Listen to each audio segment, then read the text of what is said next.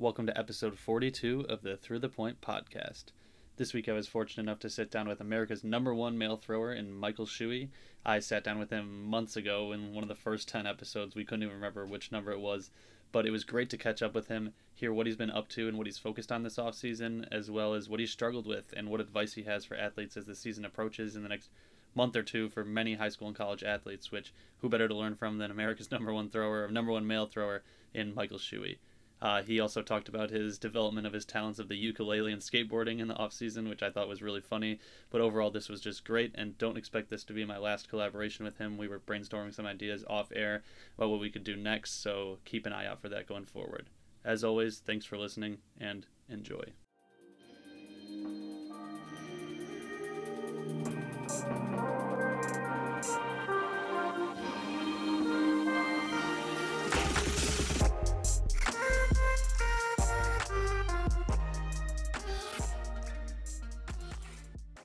I am back with someone we couldn't even remember. We've been through so many episodes, couldn't remember what number it was. U.S. number one, Michael Shuey, a good friend of mine, I would say now. We've been in communication. I appreciate the friendship, Mike. Thank you for coming back on. Yeah, being willing to do it. Hopefully I didn't run you away the first time, but really good to have you back. Yeah, I'm glad to be back. So much has changed. I've become a really big fan of this podcast. You've had a lot of my inspirations on so far, and I'm excited to see where you take this after this. Yeah, and it's been crazy, and I actually got the idea to do a recurring guest with Charlotte, who I interviewed last week. I don't know if it was on air or off air, but she mentioned something about, yeah, I like the stories, but you could also get people back on and check in on them. And I was like, you know what? Who better to check in than with Mike Shuey right now and see how he's doing? I have such a big smile on. I wish the listeners could see. It's a beautiful smile with his ring light that he got for Christmas. He was in the dark, and all of a sudden he flips it on. I was like, wow, you're looking good, man. But yeah, shout out, brother. That's an awesome gift. Something that everybody probably needs right now. I could use one too, I guess. But not. Well, yeah, hopefully you can trash it in a little bit. But yeah. Before we're just going to catch up, I guess, with everything that's been going on since we last touched. But I mean, do you want to just start with maybe a general overview about how everything's been going since then? Yeah, just getting back in the swing of, how would they say, I guess living in the training center again in COVID. The last time we talked, it was right before the lockdown happened. Mm-hmm. So I got to go home for 5 months, did some training at home, and it was the longest I've been home since I was in high school. So that was really nice. And then in September, came back out to the training center in California, and we got back into the routine of things. And and we've been doing that since September. So have you had some level of restrictions and different things going on while you're there? Because I know for a while, Kara, and obviously she's not at the same place as you, but in Colorado, she was allowed to go in, then not allowed to go in, and then now she's able to go back in. What has that been like for you? Yeah, because the training center here is owned by the city. It's not really, it wasn't really mandated to close. Okay.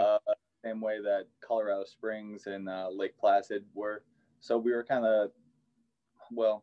we were lucky in that sense that nothing really changed the way that we had to operate, except for our weight room got moved outside, which was kind of nice.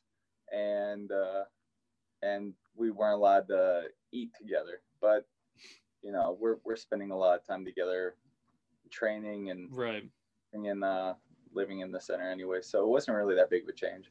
Well, location wise, you're fortunate that you're in one of the only places in the United States where you could train outside or lift outside and you wouldn't have issues. Yeah, it's so crazy.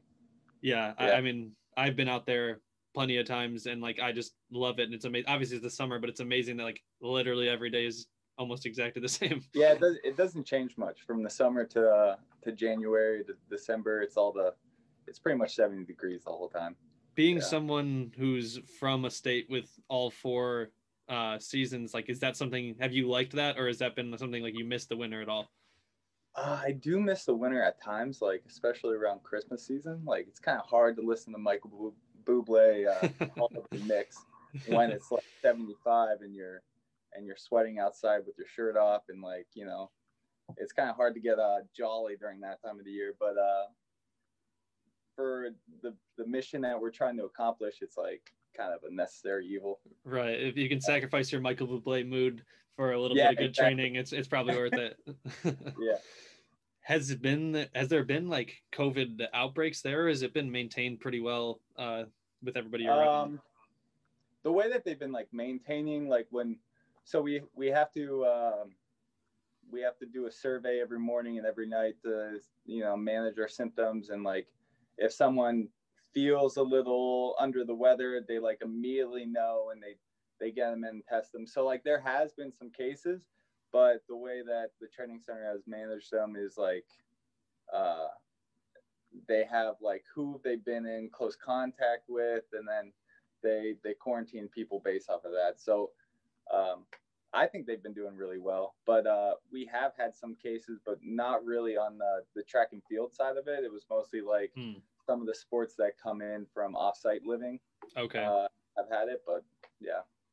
So our practices, have they always been, or are they mostly like just you and Ari together, or is there other people involved with you as well?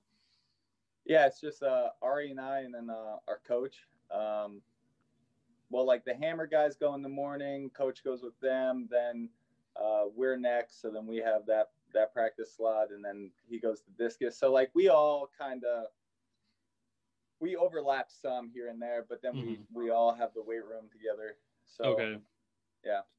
That's pretty nice then. And I think that's been the nice thing about track and field is like looking at it logistically, like you can make it work with the smaller groups, because they're probably smaller groups anyways compared to being like a football team that needs 180 players. Like you pretty much need everybody to get what you want to get in. So yeah, it's really funny. The rugby teams here have like wristbands that when you get within 6 feet of someone, it starts beeping really loud. And it also it registers who you were within 6 feet with.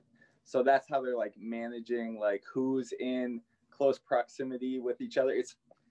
Thank God we don't have that. Yeah, that sounds like some type of like dystopian novel that it's just like that's the world we live in. Like that's just isn't that wild? Insane. Yeah, I would have never guessed that. And I also didn't even know there was rugby teams there to begin with. So yeah, what a fortunate group we are, I guess, to be able to deal with it the way we do compared to that.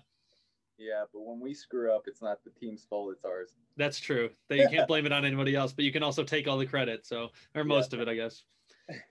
I guess right now, before we get into like your outlook for the season, what is like now a daily routine or like a day in the life? Like what have you done today before you got on the podcast with me? Like what have you been doing day in, day out? So you want to know what I did today? Yeah, just whatever you Seems did. a little personal. All right. I woke up at like 9:30, which is kind of late. I understand that. So I wake up, make a breakfast smoothie, make my coffee, sit and watch an episode of like Meat Eaters or something, or watch some jab videos on YouTube. And then I do that, wait till noon. Most of the time I go down early around like 11:30, do like stretching, some rehab stuff before practice. And then today at noon we had a recovery circuit, which was just like two sets of 10 exercises of just body weight movement. And then we have 2 sets of med ball throws. And then we do some light gymnastics, which were just like skin the cats, 3x3, then some L raises on like the high bar. Okay. And then some like handstand work. And then so that's just all recovery based to make the rest of the week kind of feel more not as like worn down by the time you get Thursday and Friday. Right. But, yeah, that's what I did today. Okay. And that routine pretty much is every day. I have practice at noon, so every day I wake up same time, make the French press of coffee, make a breakfast smoothie, and go do some rehab before practice. What like how good are you at skin the cats? Because that's something that I can do decent. Like I can come through, but it's hard for me to go back all the way around. Like, are you a master of that by now, just as much as you've done it, or like how good are you at skin the cats? I don't know. I would say that I'm all right. I would like to be able to do more skin to cats. Like my goal is to be able to do 10 repeatedly, because I feel like during this block of like heavy lifting and somewhat intense throwing, I feel like my core has broken down somewhat. So going into this last cycle before the season, I'm trying to get more gymnastic, light on my feet. And so I'm gonna try to do more skin to cats and just some more gymnastic based strength exercises, so I'm not so bulky. Yeah. That's and that's something brings me back to the last interview we had where you said that 1 year of college you got really strong and big, and then the next time you came out and you got more elastic and you really made that improvement. Is that something you think you're going to see right now, or are you not as bulky as you were at that one time? Oh, I'm not as bulky as I was at that. But I feel like every year I go through this part of the year where I'm doing really, really well. And the way that I want to like maximize it instead of like doing more intense throwing sessions is like emphasize the weight room more. And every year I make the same mistake where I just like I put so much effort into the weight room aspect, and then it takes away from the other things that we're trying to accomplish. And the grand scheme of things, the weight room is really supposed to complement like recovery and like feeling normal, and over time improve strength, where I'm just like I'm throwing well, and I'm like, oh well, if I just squat a bunch, or if I hang snatch a bunch, then the jab's going to go further. And in most cases it doesn't. So I'm trying to get away from that, getting closer to the season so that I can just feel lighter on my feet. Right. Yeah. Absolutely. It's just, so yeah, every year I make the same mistake. Yeah. And it's just natural to think that way. I think everybody thinks that, but there's just too many little pieces. And like I just saw from a javelin video from one of the Finland places or Finnish places, the caption at the end of it, it said like something was like, this isn't CrossFit, this isn't gymnastics, this isn't whatever, this is javelin, in like all caps, which is like kind of true. I mean, that just adds into that it's like all those things can help you, but all those things are not what makes you a great thrower. It's just you have to have that balance between all of them. Yeah, absolutely. And I'm still trying to find that. Yeah, I think everybody is. Yeah. So as you mentioned, like you're heading towards the season, like how do you plan for this season with so much uncertainty surrounding pretty much everything? And like, is there a tentative schedule you have looking at it so far? They did send, we do have like a tentative schedule. I know that we're going to have like 5 track meets at the center. We're obviously going to try to open up at Texas Relays on March 25th. So, I mean, right there is enough opportunities to get a good mark out. I mean, the goal is to throw 85 at the first meet to get the A standards out of the way. It has been 2 years since my last track meet, so I'm pretty excited just to get the opportunity to throw. Right. Yeah.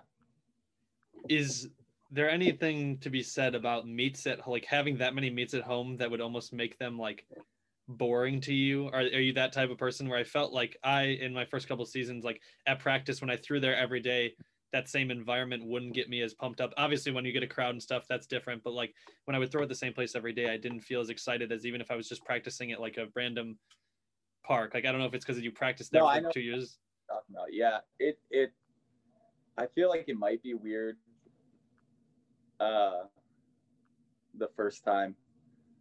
I know in college we only had one home meet at Penn State, and I was always like, oh, this is like such a lower tier meet that like it's hard to get as excited for. Right. But any chance that I get to throw in 2021 should be pretty exciting. That's what I was going to say, is I think that might be negated by the 2 years of not competing. That anytime there's someone standing there with the tape measure, you're probably going to be pretty pumped up. So I think that might cancel out this season. Yeah, but we'll see. So after Texas relays, like what is it pretty much right now? Texas relays, then those 5, and that's all you're sure, air quotes, sure about? Uh,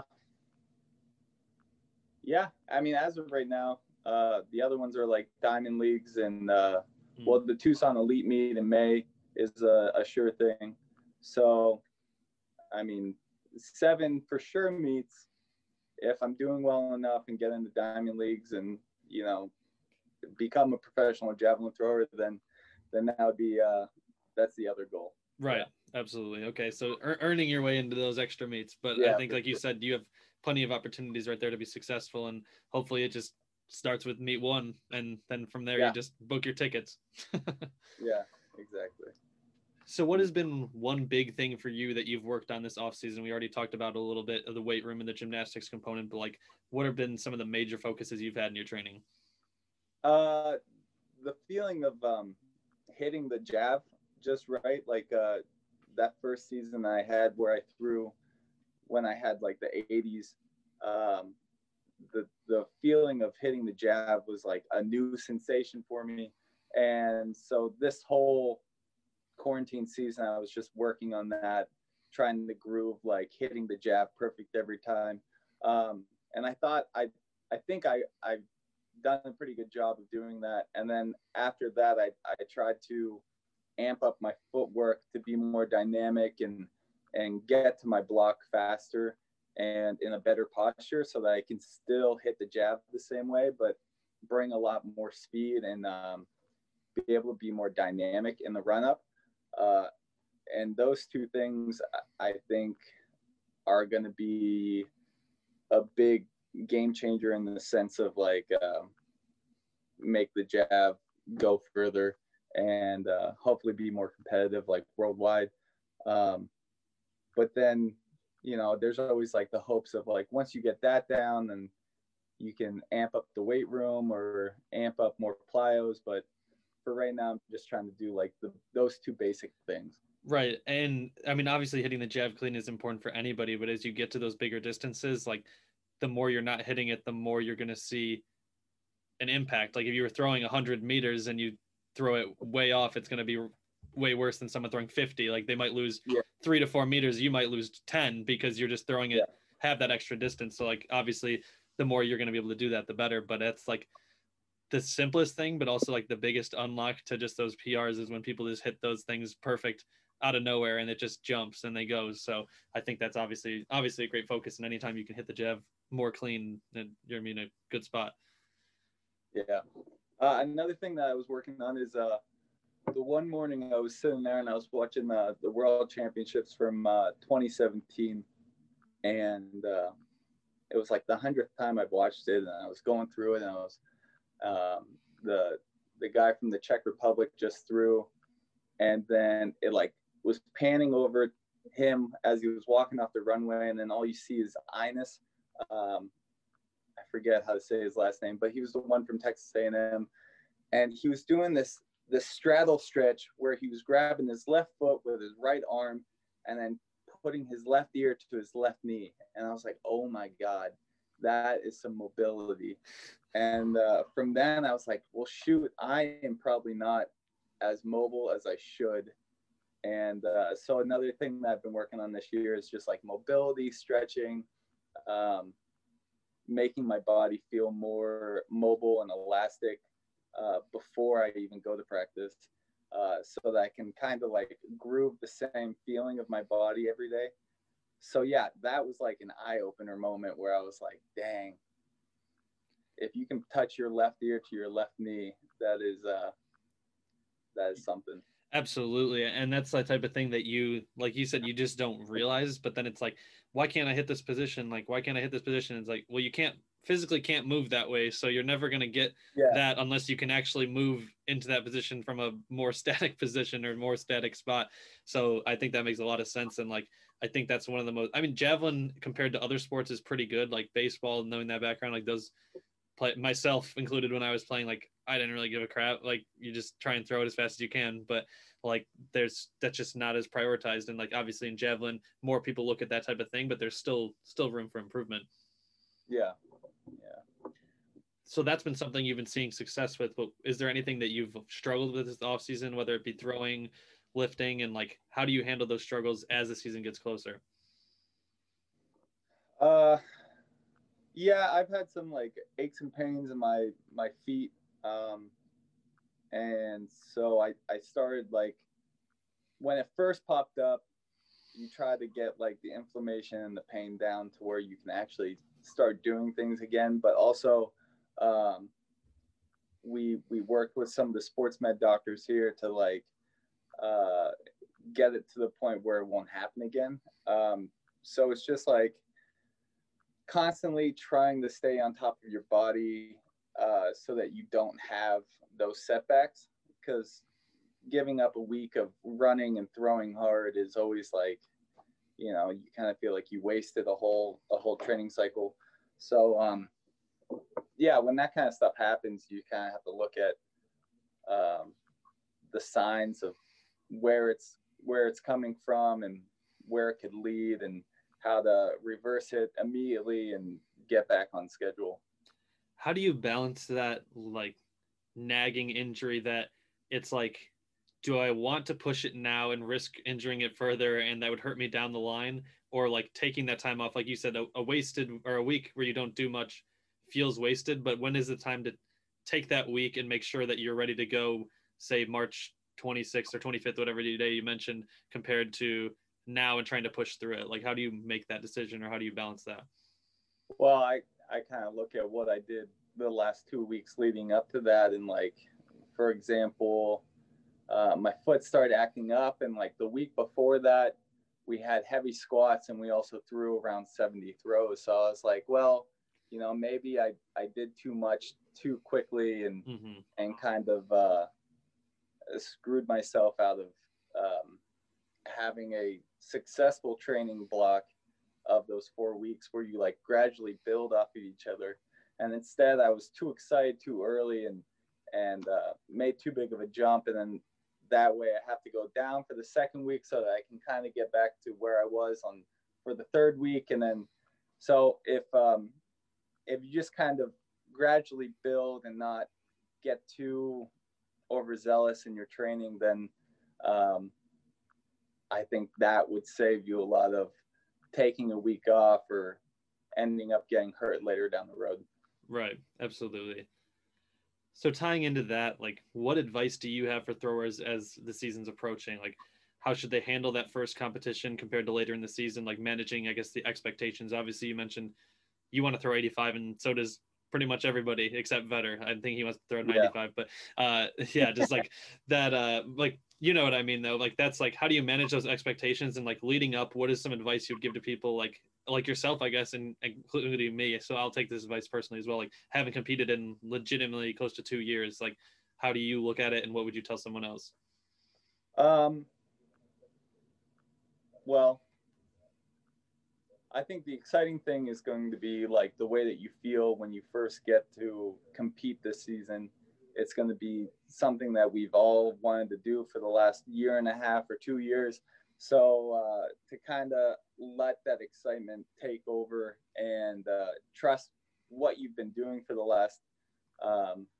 last season of training, to kind of enjoy the moment and not to put too much pressure on yourself. Like I really want to throw 85, but if I don't throw 85 this first track meet, like I'm not gonna beat myself up. I still want to enjoy this first track meet, and kind of build off of what I experienced that last season, in the way that like I learned how to enjoy track meets and be excited for every round, and kind of build off of every round, and kind of have fun with the competition that way. But I really think that starting your first throw within yourself, and not trying to reach for like this new level of throwing that you think you should be throwing at, but you've never thrown at before. And so I feel like, yeah, just compete within yourself. Yeah, I think that's genius advice, because like my first thought is like, oh baby, I just want to go out there and rip this thing, but like the first throw might be better to just not baby it, but like Yeah. go a little more relaxed than you probably think you need to be. Get like a decent one, and you can just go from there. But like, yeah, I think that's really good advice and something that I'm gonna take into my first one. So Yeah, I wasn't very articulate with the way that I described it, but I feel like you guys all get the gist of it. and like, I mean, there's plenty of people I think that have no clue what number to expect. Like Yeah. going personally, I don't know how far I'm going to throw. Like it could be the same. It could be way better. I literally have no idea. I mean, I think obviously I've improved in many different aspects of my training that I think would indicate that I would throw further, but you just never know. And it's been that long that it's like you have kind of nothing to go off of besides what you're Yeah, doing I in think training. it's so interesting the way that like javelin throwers, shot putters, discus throwers, and hammer throwers all train so separately. Like the hammer throwers here, they have a translation between like if they throw the 18-pound weight hammer and they throw it 70, then they know with the 16 they would throw like this number. So I think it's so weird that javelin is like the one that you have to have faith in the most, because to get a full ramp like javelin throw in practice is just so difficult to do, and it's just like you have to have faith that everything's going to line up going into the next competition. And it's also really maddening, like so frustrating to be a That's javelin it sometimes. feels good to hear you say that because that's like how I've always been, that I'm just like I remember times before I threw my best that was just like so bad and so whatever, but you just like have it's gonna be there when the time's there, and like it ended up Yeah, being there. But it's just like seriously, it's just I don't know. I can never get that same feeling. Like I never feel like I can go as fast, and when I do go fast it feels worse. But then like you just get that adrenaline and something just lets you magically do what you need to be doing, or like exactly. at least in some level you can do that. But yeah, I'm glad to hear you say that because I feel that same exact way. Yeah, I know in college, uh I remember the first track meet, my coach was just hoping that I would break 60. And I was like, no, I want to throw over 220. Like, I want to throw 66. He was like, there's no way. Like, I would be happy if you break 60. And the first meet, I went out there and I threw 68. And he was like, there was nothing that you showed in practice Yeah. that would make me think that you were going to be able to do that. So I know that it's just like, it's frustrating that it's hard to make practices feel like competitions, but I feel like that's one thing that I've gotten better at the last 2.5 years, like leading into that first season. My practice throws started off how they were in college, where it was like real spotty, and my coach here just like wasn't gonna have it like that. He was like, either you're gonna start throwing closer to 80 in practice, or we're not gonna do a competition. So yeah, so I'm excited because I know that I'm throwing further than I've ever thrown in practice, and so I do hope that I throw well in this first meet, but we'll see. And I mean that's that unlock too, is that if you're throwing better in practice than you normally throw in practice, then it's like, well, I should be throwing further in the meet, right? Yeah, Like I mean, yeah, hopefully we get to that point, but that's just like, yeah, that's how it feels, and you're just like, well, I mean, logistically, like, I mean, it makes sense, track record, but I guess you never know. yeah. Do you have any like mental routines that you practice either on a daily basis or before competitions, and how do you combat pre-competition nerves that I'm sure everybody is going to be experiencing, like we said, when it's been a year and a half to 2 years for a lot of people since they competed? Um,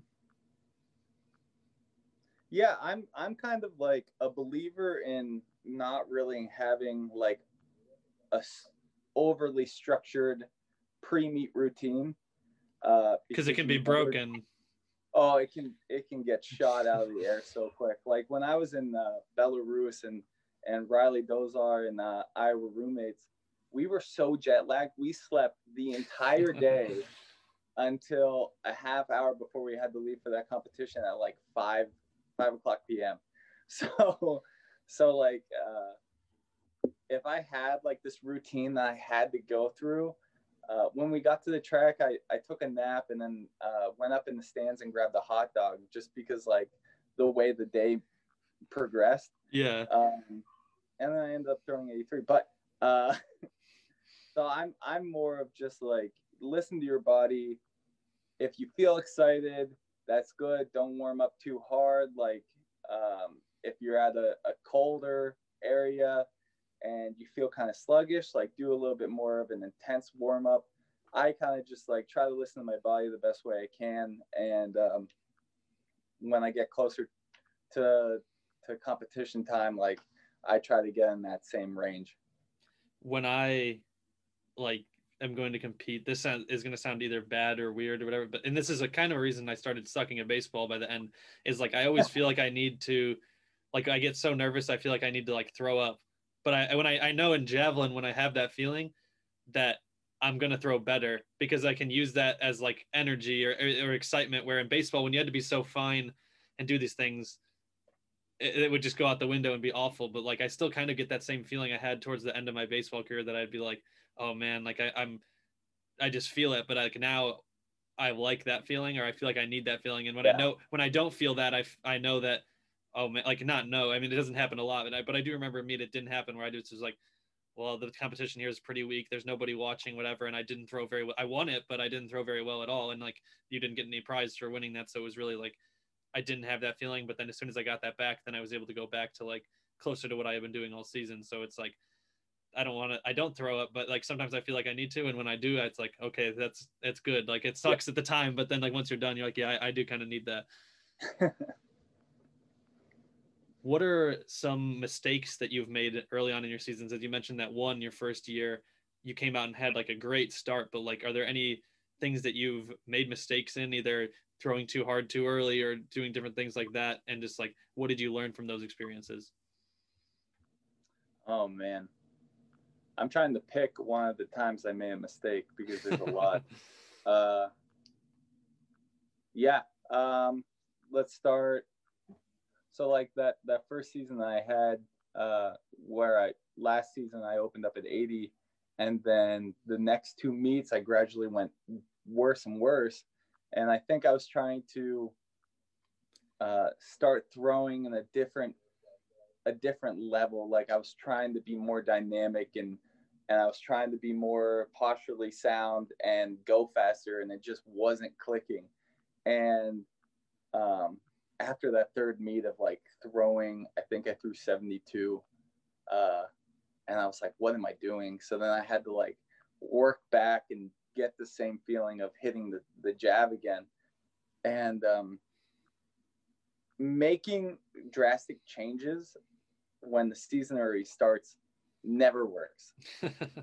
I think that is a perfect example of the time that I screwed up and had to kind of like fix it as quickly as I could before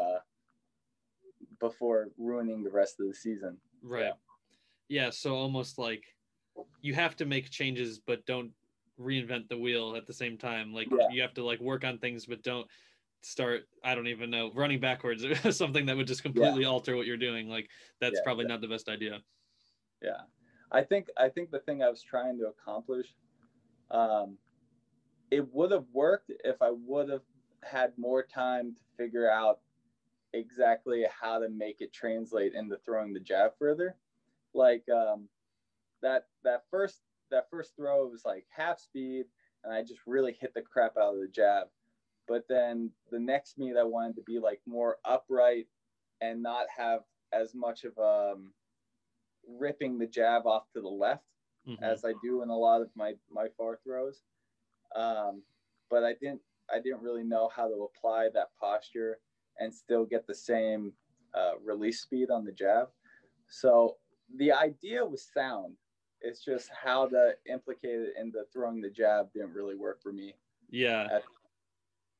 I find that interesting too, that this is completely off that topic, but just like that you throw a lot of your further throws are down the left side or like pulled to the left side, where like I know myself and a lot of other people, like as right-handed throwers, I have better throws down the right side of the sector, and I almost never am throwing down the left. Like, do you have any idea why that's you, or like why that's good for you? No,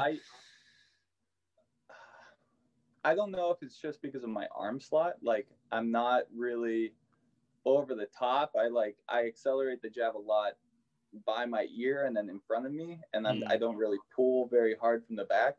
But it's like I've talked to Tom Putskis, and he's like, yeah, that's your throw. You don't have to change that. You don't have to be critical of it. But I mean, I'm trying to maximize the distance I get or the time I can be on the jab to apply the most speed on it. So I'm just kind of like, if it happens, it happens. But when I'm training and like grooving the perfect throw, I'm trying to get it straight and not really far off to one side or far off to the other side.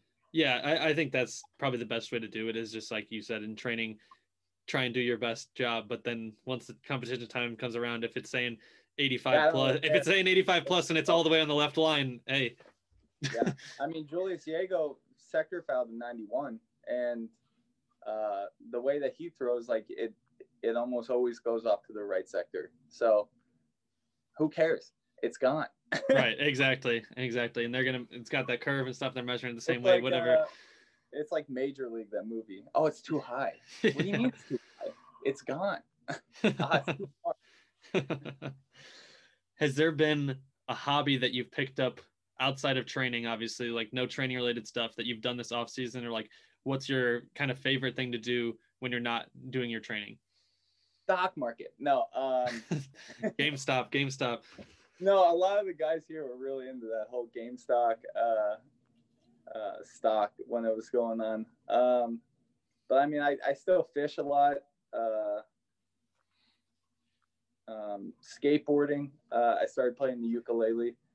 So a man of many talents. Well, I'd love to serenade you sometimes, but yeah. So those are the two things that I picked up over quarantine, were like skateboarding and ukulele, and then just continuing my regular outdoor activities. I'm sure your coach really likes one of those and probably doesn't love the other one as much, but yeah, he hates my singing voice, but he loves seeing me fly down the hill on a skateboard while drinking coffee. Yeah. Ariana has been keeping up with taking a video every time I pull up to practice on my skateboard, so that should be coming out pretty soon. Yeah, that's pretty funny. I'm excited for that. Me skateboarding. She had a funny message to me the other day too, when I shared the post of like Vedder was competing last Sunday, and then she messaged me and said, like, is he playing in the Super Bowl?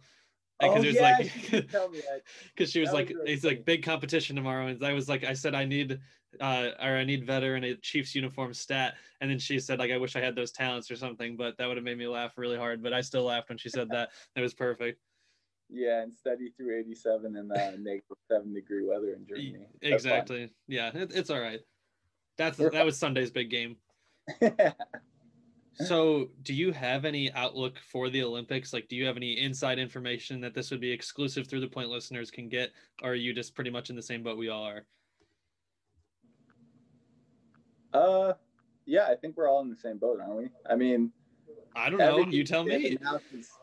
Is public about, like, there's no certainty about them canceling it or anything, but I think they're going to have it. Now, whether or not they're going to have fans or anything like that, I did hear yesterday that someone was reading the guidelines, and it was something like you can't like verbally cheer for one of your teammates because they're trying to like restrict some of the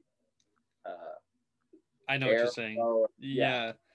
So I mean, if they're making those guidelines, then I kind of feel like they're going to have people there. Right. Yeah. And I think the Olympic Village concept is like a good for it and bad for it at the same time. I don't really know like what to do with it. It almost turns into its own bubble. Like if they can just do restrictions similar to what the NBA did when they had their bubble, I don't know. But okay, good to know that we're all in the same boat and you're not withholding anything from me. Yeah, I mean, I wish I could tell you more of the details, but it's classified. Yeah, if you told me, you'd have to kill me. Yeah, well, if I knew I was going to make it, then I would need to get more. Yeah, that's true. That makes sense. So you've talked about 85 meters, but like, is that just your ultimate goal for the season? 85 meters at the start, but like, what would you say is your ultimate goal overall? Oh, 91:30 would be the ultimate goal. Oh, that's true. I don't know if you know, but that's a centimeter over Bro Greer's national record. I actually didn't know his number, but I assumed from that would be it. So now I know. He's 91.29. But yeah, I mean, I feel like everyone pretty much has like the same aspirations of being the best that they can. 98.49 would also be pretty cool to hit. A baby step. Yeah, exactly. Bro first and then Jan next. Well, I have the top 10 marks on the mirror, and there's six that are all within 83 meters. Then Tim Glover at 84. Then Tom Putzkis, Tom Petronoff, and then Bro are the three outliers. So I'm excited just to like chip away at that list as the season progresses. Absolutely. Yeah. So going into the season 2, this is kind of a unique question. I've never asked somebody this, but I think it might be fun for listeners. And this is actually the last question I have for you, unless you want to serenade me at the end to like play out the interview. But what's your favorite brand or like type of javelin? I guess you could say brand and model, and just like what will you mainly be throwing this season in your competitions? Ooh, yeah, I'm not sponsored by any brands, but I really wish brands of javelin companies, but I really wish I was sponsored by Nordic. I really love like the Air Glider, the Champion, and the Orbit. I was lucky enough to get a Champion like at the beginning of last season, and I threw an 80 earlier this season, like an 80-meter throw, and it hit a rock, and like the weight just shattered out of it. So I had a Nordic Champion for a couple months until I broke it. But we also have an Air Glider and an Orbit that I'm excited to throw with this season. But yeah, those would probably be my top 3 jabs. You're throwing probably all carbon ones, right? Now, right? Yeah, that's what I figured. I mean, that's big boy stuff. You got to be throwing the carbons. But are you a Valhalla guy? Because I'm pretty sure I've seen you throwing it. Like, is that one that you like compared to the others, or the other one's still up there for you? Yeah, I actually did get 2 Valhallas at the beginning of that the 2019 season. But those were like my first 2 like really nice jabs. Mm-hmm. And I think I've thrown them so many times that they broke down to the point where they're not as stiff as they once were. Right. So I'm kind of limiting and learning how to treat really nice jabs. That's true. Not breaking them or breaking them down as fast. Tip number 1 is don't throw it at a rock. That's a good advice to not break them. How was I supposed to know? I think that's a fun question though, because I've never asked anybody that, and I've had so many good throw. Obviously, maybe don't ask the sponsored people because they're just going to give me their advertising spiel. But that's a great showcase right there to what you could possibly do for them. Hopefully, I can send it to like a Nordic executive, and then they'll get you right on the list. You would do that for me, Scott? I would love to do that for you, because then it's like a trickle down effect, and then I end up with nice javelins, and here we are. So it's just perfect. I'm kind of in it for me, but yeah, hopefully you can get some too. Yeah, well, you've thrown the Valhalla. Very briefly, and also when I sucked. So yeah, I thought you hurt your elbow that day. That was, well, he gave me, I think he had the stiffer one too, and it was like I really had but the problem with that, it was either that one or it was like one of the blue wobbly Nordic whatever, and I'm going to take my chance with that one. So I mean, it's also like the most expensive one I've ever touched, so I'll do that. But I think this year, I believe at school, because like last year we had really nothing good, and my coach was just ordering stuff as the season got canceled. But I believe we have the like, not the carbon, but the Champion steel, and then like a Nemeth 80, and then I think the softer Valhalla he got as well. So we got a decent spread there of like brands and feels. I think that should hopefully be nice. But I think those are like probably more perfect speed than the stiffest new javelin that's on the market. But I appreciate Nick letting me use his. Yeah, I'm pretty sure the NCAA record of like 89 meters by Patrick Bowden from Sweden, he threw that with a Nemeth 70 meter. I'm pretty sure I knew that. I don't know if it was. I don't know if it was that throw. You might be right, but someone had at least told me that someone thrown 80 something with the Nemeth 70. So yeah, and I think that's like the best jab you could get for your dollar. Like if you're intermediate to beginner to advanced thrower, like I think that's like the jab. Because like right for that step from 70 to 80, the dollar value goes like through the roof. Like the 80s, like you might as well buy like the more, like even more, like it's not that much difference. But like, yeah, I think I remember when I was looking, I was like that 70 was like, pretty good value. Like that's if you can throw it. Obviously, he just spanked that thing like perfectly, probably, but like still, it can fly that far. So, yeah, you should YouTube that throw. It doesn't look like it should go 89. It was like from a trot and then just like a couple crossovers, and he just slammed the finish. It was crazy. There was a guy that I came across his Instagram. I can't remember his name or what country he was from, but it was just like he didn't have a lot of followers, just a very casual, like 7-step in the caption. It was like 8150 NR. And I was like, this guy he was a bigger dude and he just like nukes a throw from crossovers. And it was just like had no followers, and he had 80 something. I'll find it again. I showed it to somebody, and it's like, he's legit. I can't remember what his name is though, but he's send me him. I know him. Yeah, you might know. Yeah, you probably do. But he's like a kind of a, not fat, but like a bigger dude, and he just like has kind of slow crossovers and throws it. And everyone's like, what the hell? Glasses? He might be. He's like a low key kind of guy on Instagram. I think I follow him, but he's not like. I think I know what you're talking about. Yeah, but it's just like that's 80 something meters. Like you said, it's just like a little casual crossovers and just absolutely wails on the jab. But like you see a rear view of him, and then you like in just a training throwing, like, oh yeah, this guy throws pretty freaking far. So I believe it now. But it's that just reminded me of that. But really fun catching up with you. I think this is one of the shorter interviews, but I kind of want to see if that's like what people like or not. I don't know if people sometimes don't listen because it's too long or too short, but I really appreciate you doing it. I think there's a bunch of good things, and obviously we're hoping for that 85 meters first meet, but we're not going to cut ourselves down if we don't get it. So super excited for you. Yeah, like, just internally I'll cut myself down, but not like, I won't let people see that. You'll just put some black screens on your Instagram with just a sad song playing, and then that'll be it. But perfect. It will be on my MySpace. It won't be on my yeah. All right, Michael, thank you so much, man. Yeah, thanks for having me. Coast to coast, where I do the most. Promise I ain't going ghost on you. If I make it out this town, no, I'm gonna keep you around. Swear to God, I'm not gonna switch on you.